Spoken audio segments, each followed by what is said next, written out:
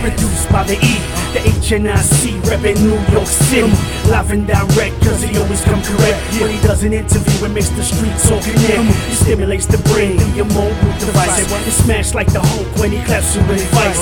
It's all about the news when he drops in beast mode. So pay close attention, shit's about to explode.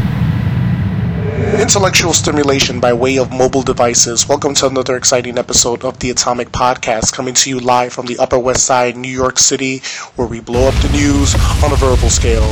I am your host, Efren Guzman, and my guest today, he's back once again. You've seen him in The Devil's Rejects. He's also been in Rango, and he's also in the latest Rob Zombie film, 31. Ladies and gentlemen, give it up for the man, Mr. Lew Temple. Lew, welcome back, man. How you doing? Oh, Ephraim, so good to be back. It's so nice to have a visit with you. It has been, that was a quick year. They're getting quicker these days. I'm sure, I don't have to tell you, but, yeah, it's been a minute since we had a visit. So it's nice to be back on the west side, of the Big Apple, and I know that, at least it's not frigid outside in, where you're at, so maybe you're enjoying a lighter winter this year. Yeah, like the weather's been pretty good. It's been in the high 50s. We haven't really had that much snow besides the storm Jonas, but You know the good thing about crappy weather? What's the good thing? Sitting inside and watching movies or television shows, binge watching your favorites and rewatching old faithfuls. You know, there's nothing better than sitting inside knowing that it's not good to be outside because it's cold and you can't get anywhere, the city's shut down. It's good to be able just to tap in. We used to do that with, like, way back in the day with these things called video cassette players, VCR, and then we adapted to DVD. And then we even went to Blu-ray, and now we're just on streaming. What next? Hologram, I think, is next for us, Efren. So, but I have just come back from a beautiful, pristine, snowy winter wonderland in Park City, Utah, where the Sundance Film Festival is. And I was very fortunate to be present and on hand for Rob Zombie's latest film, which had its world premiere at the Sundance Film Festival, the film 31. And we had a wonderful screening. Saturday, the 23rd of January was the official premiere, and then it screened the next night on the 24th as well. Both sold-out shows, both received very well. The movie is it's a Rob Zombie movie, no apologies. It's in your face. It's incredibly intense. I think that it probably doesn't let you up for much room to have a giggle or at least a guilty snicker the way we did in Devil's Rejects, for instance. So this one's all in and pretty vicious. So I think it will not disappoint his fans at all or in the least. I think it will. It is dressed to impress. Let's put it that way. We know Rob's movies are like sick and depraved, and it has a lot of, different graphic violence, nudity, rape, and etc. How is 31 different from the other movies you worked on with Rob? Well, I think all of those adjectives and verbs and pronouns that you just used, we're doing an English class here, it seems. All of those are in place. There's none of those are missing. Oh boy! I think that, for instance, there's some humor, some dark humor that starts in 1,000 House of 1,000 Corpses, of which I was not in, but followed up into Devil's Rejects. There was definitely some dark humor that we could take a laugh at, and it endeared us to the characters, both the good people, the victims, so to speak, as well as the bad people who turned out. We ended up rooting for the Firefly family in the end. So in this movie 31, there's far less to laugh at.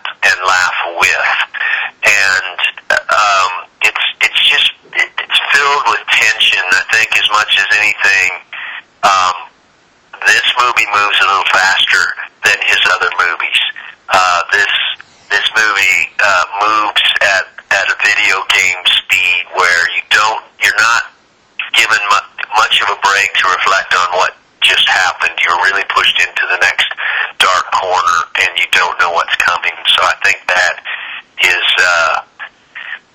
relentless to the audience. I think you come out of the theater saying, "Oh my gosh, I just was on hell ride," and that is what his fans and fans of the horror genre come to expect and really appreciate. So he does not disappoint in that way.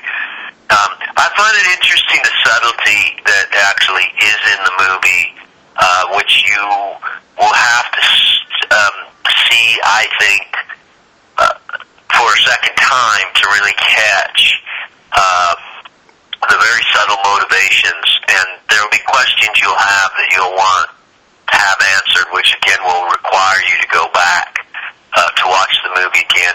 Much less psychological than Rob's last picture, which was Lords of Salem, which I actually really liked very much. His homage to Rosemary's Baby. This is more in your face and straightforward mayhem and violence and victimization. So I think he continues to push the envelope and tell a story, and then I think what he's done is taken some of the subtle psychological inroads that he developed in Lords of Salem and just delicately weave them through, just enough to give you a little bit of a taste to have to think as to why are they killing these people, and oh, that's interesting. Put it this way, Ephraim, if you put a scorpion and a mongoose and a cobra and some a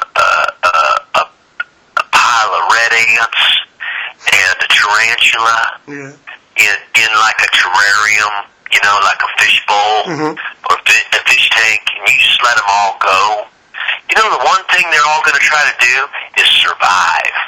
And through survival, and they're not necessarily going to go to the corner of those of that terrain, of that geography, and hide out from each other. There's probably not one of those creatures that would hide from each other. They're going to go face to face, and the weakest of that bunch, you might say, well, those ants, they're going to stay away, but they're not. They're going to attack just as much as get attacked, as well as the scorpion or the cobra or the mongoose. It's this base animal instinct, and that's what I feel like 31 is. That to me, that's the reference point of 31, and it's interesting to watch. It's interesting to watch if you threw. Just imagine, it's one thing to throw a butterfly into that fish bowl, with a tarantula and a scorpion and some fire ants. That's one thing. But let's take the butterfly out and throw a snake in there, and see what happens. And let's put a centipede in there. So that's kind of what this is, I think. And if that paints a picture for you about how painful it can become. Let's put your hand in there. How about that? let's throw all that in there, and then just reach down and stick your hand in there and see what happens. And so that's the reference I use for 31. Oh, could you give like a brief rundown of what it's about for the people that are listening? Yeah, absolutely. The 31st day of October seems to be the day that most people go missing in the United States of America, and Rob came up with a story that they are abducted by a group that is puppet mastered by a trio of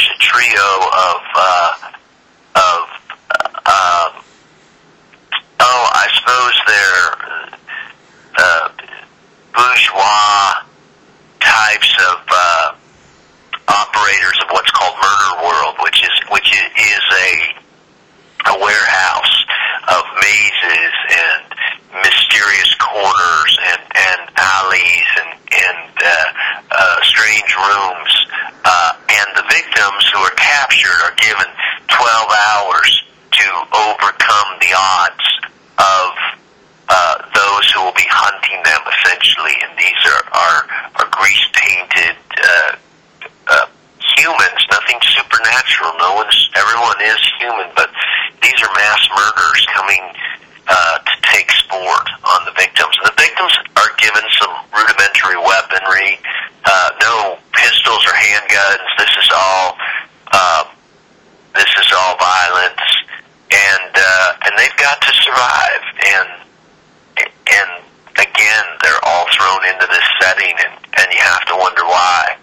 You know, who has a taste? Who has that bloodlust that would make them do this? And what happens when you see something, an injustice within you? Do you turn to be the killer yourself? And so those are the push button issues of the film and the topic. And so it's a pretty good run all the way through. Oh, and what is the character that you portray? Well, I play Psycho Head, who is one of the killers, and he's not light fare. You know, he's hardcore, and he's there to deal. And it's not pleasant, and you may or may not have seen photos of me, but I basically am wearing very little, next to nothing, with grease paint, kind of have a Beetlejuice sort of black and green and white look with green hair, and sporting a chainsaw as my weapon of misery. Oh, wow.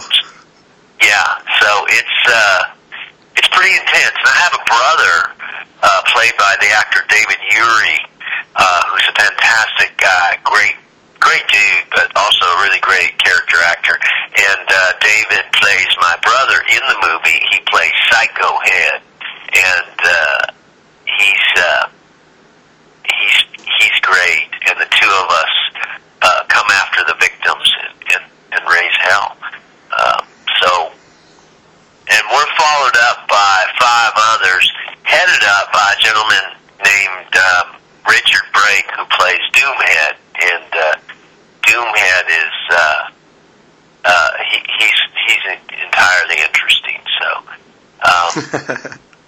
these are, this is the game. This is the game that we're thrown into, and that we keep it moving. So. Yeah, and Rob likes that style from like the '70s style of filmmaking. Yeah, he's got a real grindhouse, and this is no exception. You know, he's used some great photography, and it works. You know, his stylization for this lends itself to those movies from the '70s, and this movie also takes place in the '70s, so it's right at home with that style.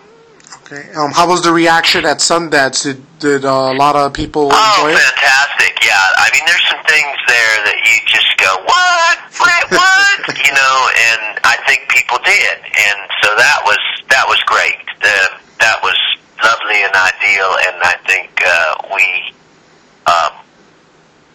we didn't disappoint anybody, and everybody felt really comfortable with the fact that they had just seen and witnessed a Rob Zombie movie for sure, and it was full-fledged. And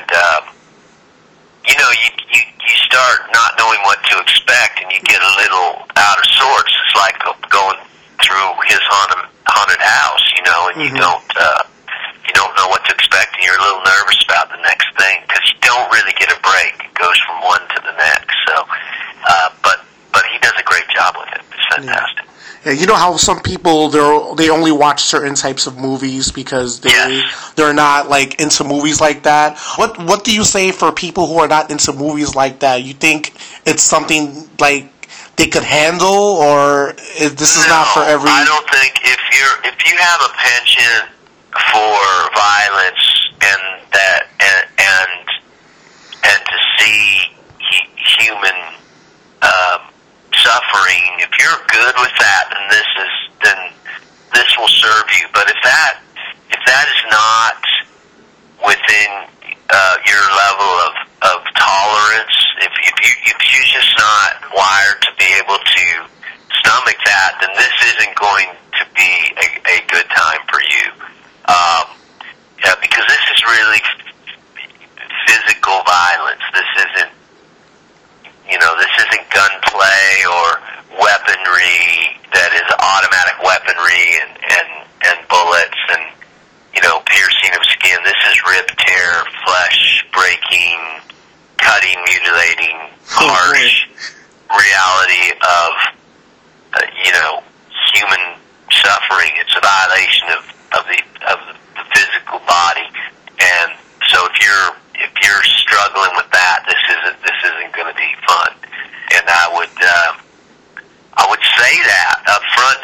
I think you should know that. It's not like you're going in to see Little House on the Prairie or anything like that. Not even, you're not going in to see Goonies. You're not going in to see the Gremlins. You're not, in this instance, you're not going in to see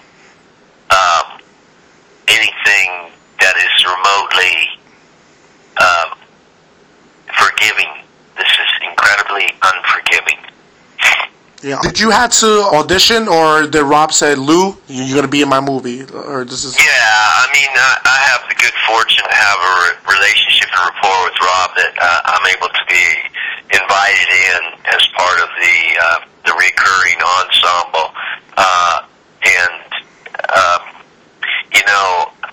I don't take that lightly, because one thing for Rob is he continues to change and update, and he certainly can have a new group of people, which he never neglects his regulars, but I give him credit that he continues to update by bringing new people into the fold. So it's not a given that I'm ever going to be in his next movie, but in this instance, it was a fit, and I'm always really appreciative. I like doing Rob's movie. I like working with Rob. I like Rob as a friend, so it's a good time. It's a good time to hang before the movie, before we go to work, and miles after we're done. But during the actual work, it's really intense, and it's a lot of work. This movie for me was incredibly physical. Because I'm not wearing any clothes, I'm rather conscious of, my ass is hanging out there, literally.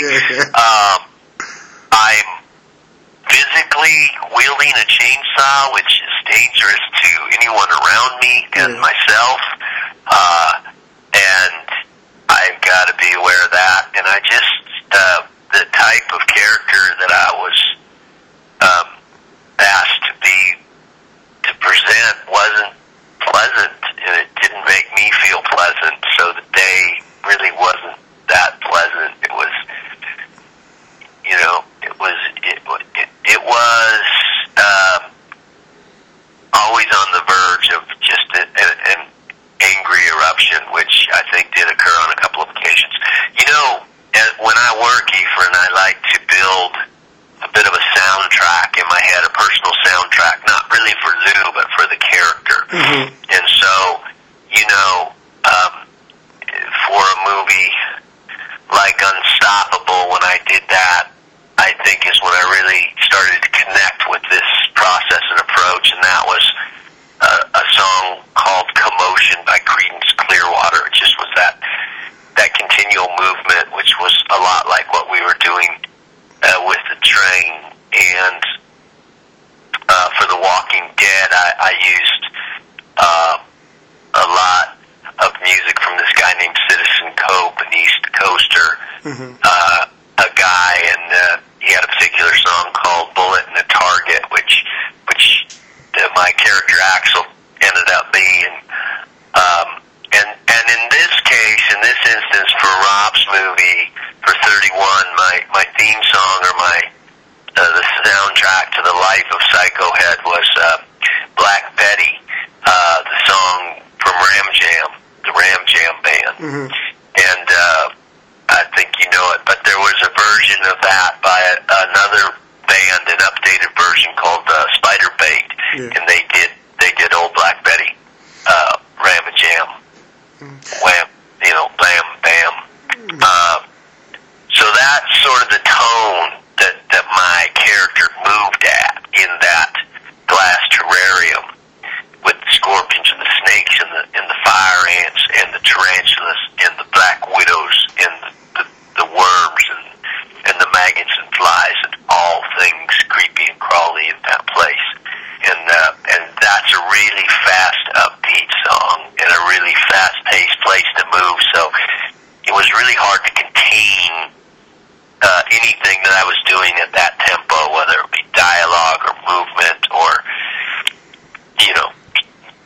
just breathing. So it was a work up and a work out, I have to say. Preparing for Rob's roles in in the movies you've been in, from Halloween to The Devil's Rejects, now to this. You know, you played depraved characters. You know, I think I talked about this with you when you was on last time, but how did you mentally focus yourself to playing the psycho clown? Like, did you have to take yourself in a dark spot like you did in other roles with in I did. You know, and I think because I had to also, because a person like that who is, you know, still human, but not reasonable, you couldn't give him as much reason as I may have given Noel Pluggs, the real dark, ugly person from Halloween, the attendant that was Michael Myers, you know, a problem later for Michael Myers. And, you know, I was able to kind of give him an ugly background, and because he had a reason, he wanted to control Michael Myers. Whereas this guy, Psycho Head, doesn't have that reason. His only legitimate reason is that he can't die and won't be killed, and has no fear of that, and doesn't have value for human life because he doesn't value his own, and that's about the best reasoning I could give this guy. So he goes for no mercy with anyone or anything, and he works on that level, really base and really ugly, and, you know, animalistically. I don't, you know, you get in a fight with a bear, he's not going to say, okay, you had enough, I'm going to walk away now, don't come around here anymore. I mean, he might. I've never been in a fight with a bear, but I don't know, let's ask Leo DiCaprio. That's what I was about to say. Yeah. So I tried to give him sort of those animal bases that were unpleasant and ugly, and see where we ended up, and it, you know, it seemed to serve the film. And, you know, it's always Rob's decision and his last call and how it's going to go, and I would just check in with him and see where he thought I was at, and if I was pushing the envelope too far, and he would always offer it's never too far. One thing about Rob is he doesn't like to be safe, and he doesn't like things to be safe because he knows when they go unpleasant and when people are not comfortable doing what they're doing, which most of the time I wasn't. He knows that's the right place to be. So. Wow, that's interesting. You worked with Rob so far in a lot of his movies. Do you think this is Rob's best movie to date, or? I don't know, and if I said that, I think that I wouldn't be doing justice to the other movies, and I think each movie has its own highlight of being, but I would say, this is what I would say, this is his most intense movie.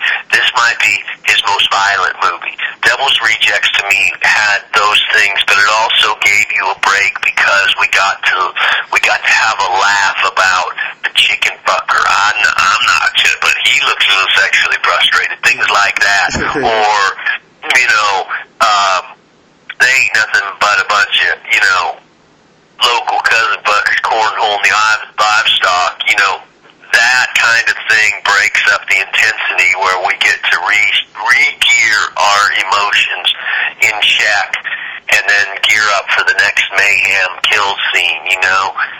Don't you ever make fun of Elvis, Aaron Presley again, those kinds of things. This movie doesn't have that in the least. There's not one moment where you go, that's funny, you know, everything's fairly threatening. And so no, I wouldn't say. And Lords of Salem, again, speaking to that movie, I understood that to be a wonderful psychological movie. Did it happen? Were we witnessing a reality, or was this a dream state, a psychological drug-infested dream? You know, or was that real? And you know, those kind of movies that make you think are perfect. Rosemary's Baby is one of my favorite horror films in general, bar none. Yeah. And the violence in that movie is very minimal. But in your head, what you think you just saw is pretty unsettling. Yeah, and so far, Rob's movies have been unsettling, with like The Devil's Rejects, now this movie 31, Lords of Salem. I think, he touched, like you said, he touches a nerve with people where it's almost, it's a train wreck, you want to watch it, or some people just can't even handle 5 minutes of the movie and, they just cut it off. He has that quality where he brings it back to movies of the old 80s where there was no, it wasn't really PC back then, and then anything could happen, balls to the wall. Do you agree? I do agree. I do think that he's not overly concerned about what PC means in today's standards. Yeah. I think Rob has a lot of respect for everybody. I don't think he's disrespectful to anybody, but I also don't think that in the confines of his filmmaking, he's going to be led by what's appropriate and what's not.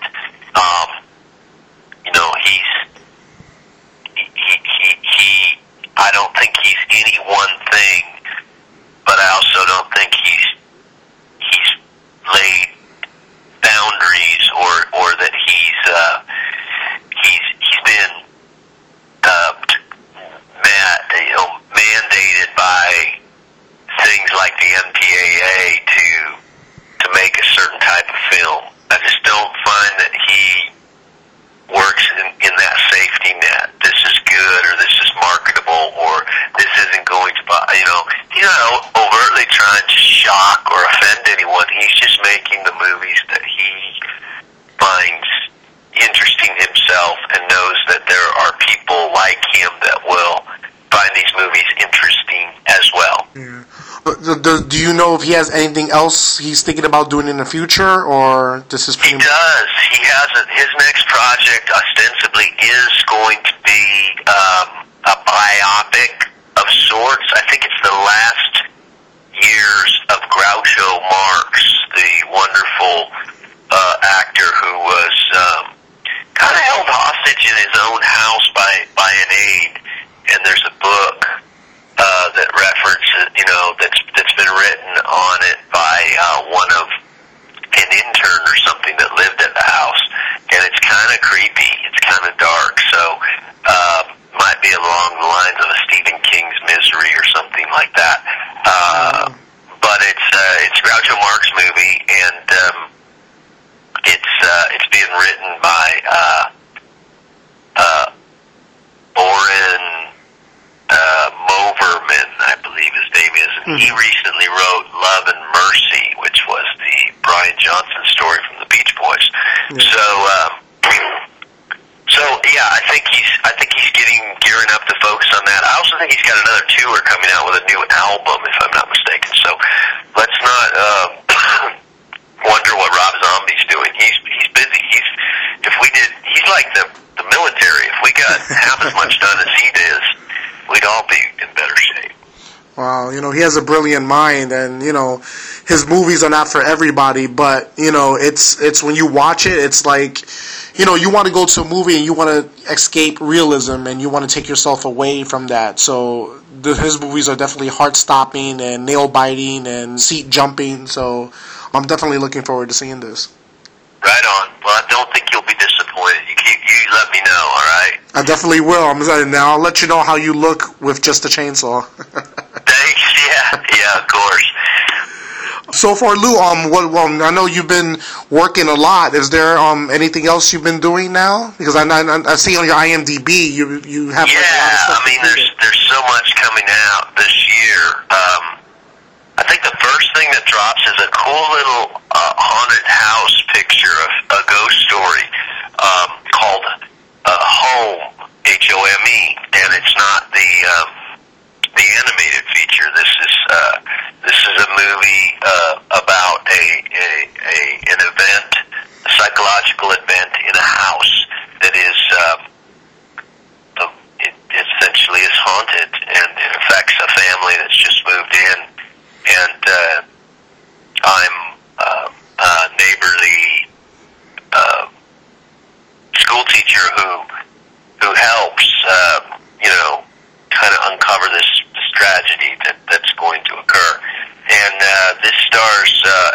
Langenkamp. Yeah. From the Nightmare on Elm Friday Street. the 13th series, and also I think Nightmare on Elm Street, right? Nightmare on Elm Yeah. Street, yeah. Sorry, did I say Friday the 13th? Yeah. I think I was thinking of another movie that I work with Lisa Wilcox, I think. Yeah. But also Samantha Mumbai, who's a British actress and pop star. So this is really cool, and it's done very well by director Frank Lin, and I think it's going to show very well, and it opens on March the 1st. For those Netflix fans that are out there and like to binge watch, I'm season 4 of Longmire, which is out there. That's a kind of a modern day Western about a sheriff in wide open spaces in Wyoming, and I play kind of a red herring there. I think some of the work on this television show that I did for ABC called Wicked City might be out there on the internet somewhere. I'm not sure where you'd stream that. Yeah, it's actually kind of cool with Jeremy Sisto and Ed Westwick, right? Eddie Westwick's on that, yeah. It's on. I believe it's on Hulu because they got canceled after 3 episodes. But I think the rest of the season, is on Hulu, I believe. Thank you, because and I feel like we got a little shortchanged because I think as an anthology we had some legs, but apparently ABC felt like we didn't. But the work was solid. Eddie is lovely, as is Jeremy Sisto, who I've worked with before on Waitress. And then, sometime this summer, I believe, I've got a movie coming out with Halle Berry called Kidnap. And this movie's been hung up in the courts with the Relativity debacle, which Relativity is the production house that financed the movie, and they've gone bankrupt. So they're holding this as a piece that has value, this piece of property, this film, which has delayed the release. But I think I've heard we're going to be able to get that out this summer, and that's going to be an action thriller with Halle and myself. And the title informs that I take her child, which is never a nice thing to do. But she is going to try and get that kid back, so that will be exciting. There's a cool movie I have called Desierto. Oh, what is that about? Desierto is about a vigilante on the Arizona-Mexican border who decides to take matters in immigration crossover into his own hands with his 7mm rifle. And apparently there are people like this, unfortunately. And I am a Border Patrol agent that comes across this man, and he tells me that he's just out hunting rabbits, when in fact he's hunting people. And I kind of catch on to that and chase him a little bit, but not before he does a lot of damage. And he is played by Jeffrey Dean Morgan, who is now coming into the Walking Dead family, as we all know. And the man that he's chasing, that he comes up against, is Gael Garcia Bernal. Who's on that Mozart in the Jungle now, right? It's that? Right, which is incredibly popular. And they're fantastic talents, and I'm proud just to be attached to that. There's a film called Shangri-La Suite, which I understand is coming out this summer as well, with Emily Browning and Luke Evans, and they plot to kill Elvis Presley in 1974. That they can solve the world's problems if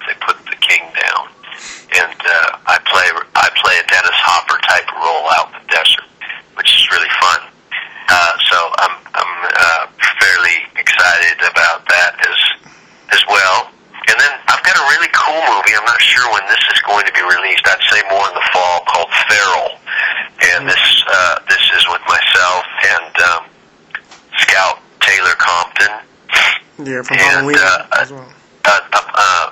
Renee Olmsted, and some really cool young people in this movie, and it's the old cabin in the woods tale, and some wild things that happen out in the woods. So Mark Young, my old friend, directed that, and so I'm excited to see where that goes and how that goes. And then, I've got about 4 or 5 of these movies lined up to do this year. And then, it's TV season right now, so I'd like to get back on a series and do some work and just keep on telling the stories that I enjoy telling, and hopefully people enjoy watching. Wow, you're probably one of the busiest actors out there because, like I said, you've been on TV and you've done a lot of movies and you're still doing movies. Do you prefer having to be on a TV series, or you're fine, being like the journeyman actor like you are?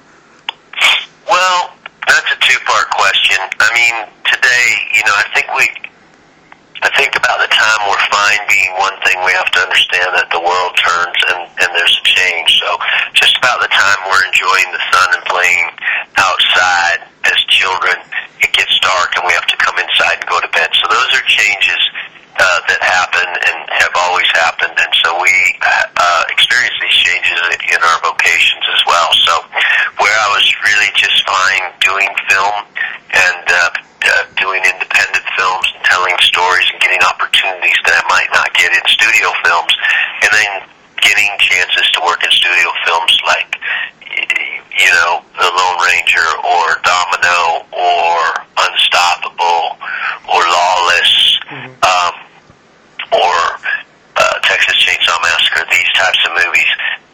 Those things have changed too. We're really in a land of superheroes and comic book characters, and I think that would be a good time. I haven't really cracked that code, or I'm not really the Ryan Reynolds go-to guy for those things just yet. I think, looking at Michael Rooker and Guardians of the Galaxy, I suspect there's a place for me out there as well.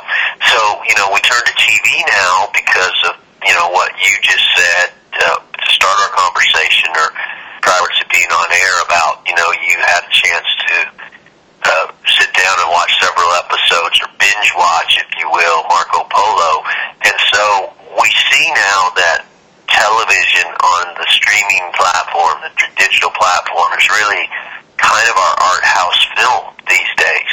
And so being on a television show that's produced by Netflix or Hulu or, whatever platform that is that's putting out product where people can watch it in one big bite, becomes preferable because the storytelling, the talent that's involved, whether it be at the writer level or the directorial level or the acting level, is all accepting that as the medium. And I think it changes from doing a studio or an independent film to really telling a story like The Walking Dead. And I think writers and directors recognize I don't have to have an hour and a half to tell my movie story. I can tell that in 13 hours, in 13 episodes over the course of a long haul, seasonally, and do a better job. So I feel like I understand that, and so I recognize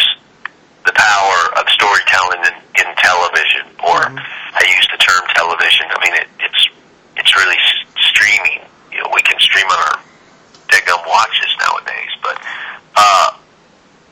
so I don't know if that's an explanation. I still like going out with a script of 120 pages to do a film, and recognizing that all of those pages mean something, and all of the words on those pages have a place in the life of this film, not unlike a body part, an organ, or a cell. And in television, I feel like when I work that not everything is so important this week to land, because we've got next week to catch it up, or to follow up, or to change the in direction of the wind. So does that make sense? I try to explain with that, how it is to me. I like going to work feel like, anyone that's paying attention recognizes how things have changed and how important television production has become. And, I don't think anybody that is talented is going to dismiss television at the level that it can be right now. I mean, just everybody's doing it. Yeah, in television, especially the awards. I think, what is it? I forgot what awards it was. Where they give awards to television and movies. Netflix, a lot of Netflix shows win awards now, and that's like the terminology now is Netflix and chill. Because everyone usually either binge watches or you can watch it at any time you want and at your convenience. Instead of waiting. There's people who DVR, let's say, a Supergirl show, and they'll just DVR it and just watch it all in one shot. Where in Netflix, you could pretty much watch 5 today, and I'll watch 5 the next day, or you could just space it out. Though I think the TV form and the medium of the way we watch movies and we watch shows is getting so much enhanced, it's getting so much better that we can watch all these shows in one shot, and they're good shows like House of Cards, Daredevil on Netflix, Jessica Jones. There's a lot of there's so much quality actors and quality storytelling that you can do it's basically a 12-hour movie basically on Netflix you can do. Yeah, exactly. And so I think everybody's making that the go-to thing to watch. It's not necessarily the norm, but it certainly is it's the convenient. It makes for I guess a little easier opportunity to see things, and you're fairly selective. You're kind of programming your own TV station. I think essentially that's where we'll get to.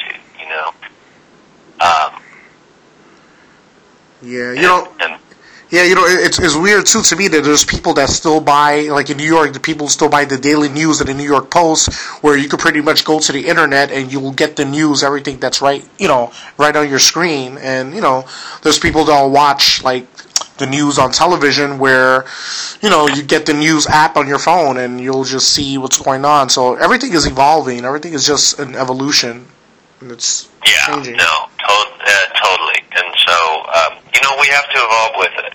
You and I talked a little bit about taking on change, and those things are important for us to be able to get our heads wrapped around.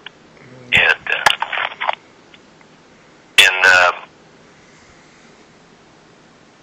so we do that, we do that, and what else is there to do? I think,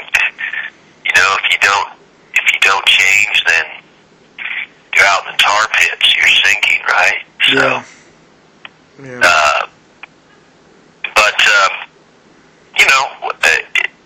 I don't guess things have ever stayed the same, and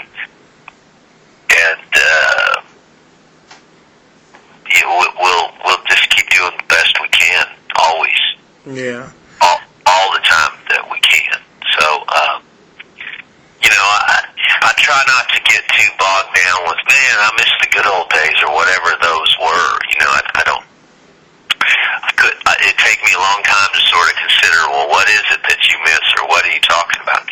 I'm not sure, but I do know that the business is different than it was when we all got into it, and that's okay. That's okay. We're gonna all do fine, and the sun's gonna shine in the morning. That's for sure. Yeah, that's one thing. Yep, the sun and the darkness will always be there. That thing will never change. That's it, brother. That's it. Yeah. Lew, also, since you've been doing so much work and everything, have you had some downtime during the holidays? Like, did you enjoy yourself during the holiday season? Yeah, thanks for asking. I did. We stayed close into the Los Angeles, and I didn't have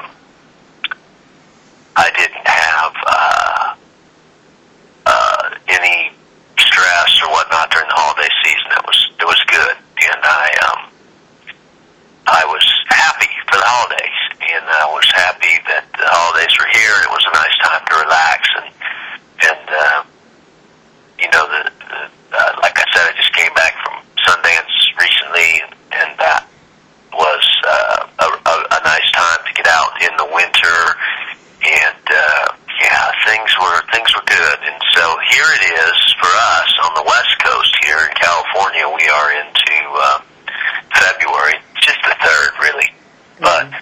February always sort of smacks of spring. I hate to say that because I know there's some folks that listen that know that they're tucked in. They're not having our sunny disposition that we're experiencing in New York and in Los Angeles with our delicate little winters. They're, 6 feet under snow in Minneapolis and Ohio and Pennsylvania and wherever, unfortunately.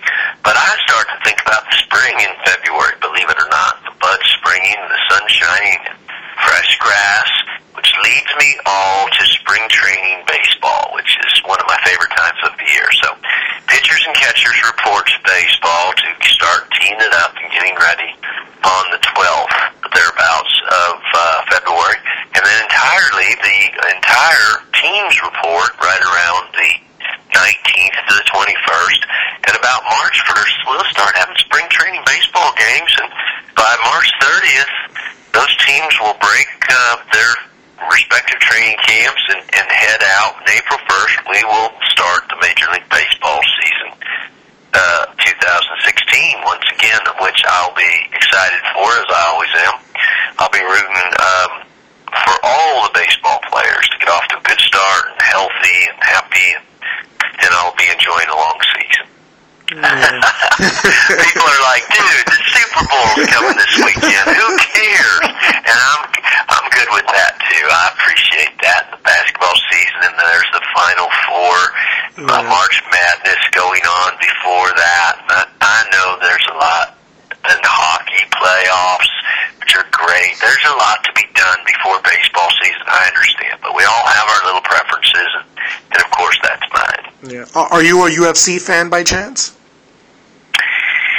I don't mind it. I don't know as much about it, so I guess the short answer to your question would be no, because it's certainly not something I tune into or follow. But if there's one on and my friends, my guys are watching it, I will watch. I have to say, it's a little bit like a car accident for me. It's one of those things like, I don't want to see this guy just whoop this other man's ass, but I can't stop looking. Yeah, I gotta see what happens. That type of thing. Well, did you see the Ronda Rousey fight against Holly Holm? I did. That surprised me quite a bit. I would say that I was as surprised as everyone else. So I think it's good for the sport that not one person dominates it, and that we recognize always, no matter how badass you are, there's someone out there that can make you understand. Yeah, there's someone. Yeah, but I think she changed it for everybody, because people who are not UFC fans, you say Ronda Rousey, they automatically knows who everyone automatically knows who she is, especially her doing films now. So yeah, I think she changed. Well, the game. maybe that's a good transition for her to get out of the fight game. She's had a great, or continue. I don't know. It seems like she's doing really well as an actress. Seems like she's getting a lot of cool roles. And I haven't seen her do anything, but some people that are friends of mine have, and they said, "Hey, man, she's not bad." So. Yeah, she needs a little bit more finesse, but right now, she was in the Expendables and the Fast and Furious movies, and the roles were just perfect for her. It was tailor-made for her, but I'm sure she's getting. I think she has a coach and everything, but I'm sure we'll see a little bit more versatility with her acting. I would guess so. For all of us, we can change it up. We can. What they say? What's the biggest room in the house? The biggest room in the house is the room for improvement. So I myself am a believer in that. So, but she'll be all right. Let's not worry for Ronda Rousey. And if she wants to get back in and go, take a swing at that again, then I think she'll do fine. Yeah. Lew, a couple of more questions before I let you go. How has acting changed your life? Well, several ways. We could talk about that all night, but a couple things. One of the things that people ask me, well, how did you become an actor? And there's no one definitive way to do anything, but I do recognize that when you're in a creative place to ideally, build something based on art or ideas or collaboration. You have to free yourself up to be available to ideas, to be available to different direction, to be available for new experiences. So I think that it's changed me in that I can't be so set in my ways or be so absolute in my approach to things. I have to be available to adjust and make changes. But more importantly, you have to have a lot of faith in all things, in everything, and you have to recognize that faith will serve you. And so when I got into acting, I didn't actually know where it would take me. But more than that, I didn't know where my paycheck was going to come from and how I was going to take care of myself doing this. And if you let that be your burden, it will be a big old brick wall in front of you. But if you remove that from being your burden, which is the trick, it's darn near impossible. But if you allow yourself to give in to the unknown is going to be much stronger. What you don't know is way better than what you do know. And so if you allow the unknown to take care of you, it will do so hugely. And obviously you have to put the work in, and obviously you have to, put the preparation forward and the business, and you have to push the right levers and buttons. But if you let it go, it's going to come back a lot for you. And so that was my biggest step in acting, of changing my life, is letting go of a lot of things. I came from an athletic background of which there's a lot of preparation and rules and regimentation, and in the arts that's entirely different. And I think for all of our lives, the most difficult thing is to just remove the blinders that are keeping us pinned into what we assume to be our troubles. And they are. I'm not discounting mortgages or discounting debt or discounting health, or those are real things, and they're there, and they're not going away. But if you get small, in other words, if you don't fill yourself up with those things, if you get small and get skinny, I like to say get small, then you'll squeeze through the cracks of those troubles and get out on the other side, and you'll see, the sun's going to shine. So hopefully that makes a little sense. But those are the ways that acting's changed life for me. Okay, and my final question to you, what is your favorite quote? Oh, there's so many good ones, but I love,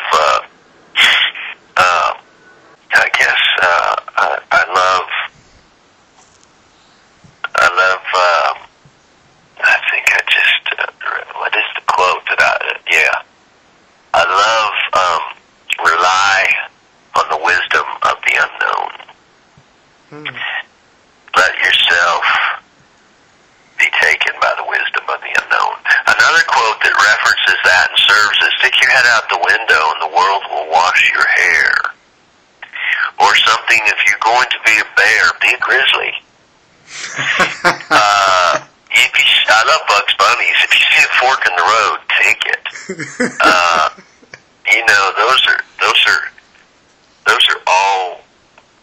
Those are all good ones. If you're gonna swing hard, you might hit something. Give yourself a chance. You'll be surprised what you can do. When you think you know it all, you've got a lot to learn. I like that too. That's a good one. Yeah, there's a lot of good ones. Oh, sweet. Lew, plug your social media, plug anything that you got coming up besides, 31, thank right? you. Yeah. I appreciate it. I'm out there personally on Twitter, Lew Temple Actor, Twitter. The Facebook page is run by a fan, but I will say that fan hits me up every day way to let me know who's out there and asking questions and needing something. So, Lew Temple Facebook is I get those messages. I just don't attend to it quite as personally. Mm-hmm. I'm on IMDb if you want to check out and see where and what I'm up to and what I'm doing. And, I'm just out there trying to continue to tell good stories, listen to good stories. Listening's a good thing to do too, and trying to discover some magic, in between or always. That's the whole part. It's called fishing. It's not catching. So that's part of the march. Is just looking to discover a pot of gold somewhere. Okay, and my advice to you: never shave the mustache and keep the hair on, because that's your trademark. That's my brand, huh? Yes. Well, okay. I'm gonna hold you to that. When I'm looking for a job, I say, Ephraim, man, I still got my hair and mustache, and nobody's hiring me. It's all the clean-cut, good-looking boys getting jobs. But I appreciate that. It's been so nice to visit with you, friend, and catch up. And it's been a short year, but it is a year, 365 days nonetheless. But we did this and got her done. And wishing you the best in all your movements. And you've got some coming up, and we'll stay in touch, right? We always will, Lou. I appreciate that, and I hope everybody out there... Great to be here on the Atomic Radio Show. Yep. And I hope everybody out there was intellectually stimulated by way of mobile devices. Have a good one.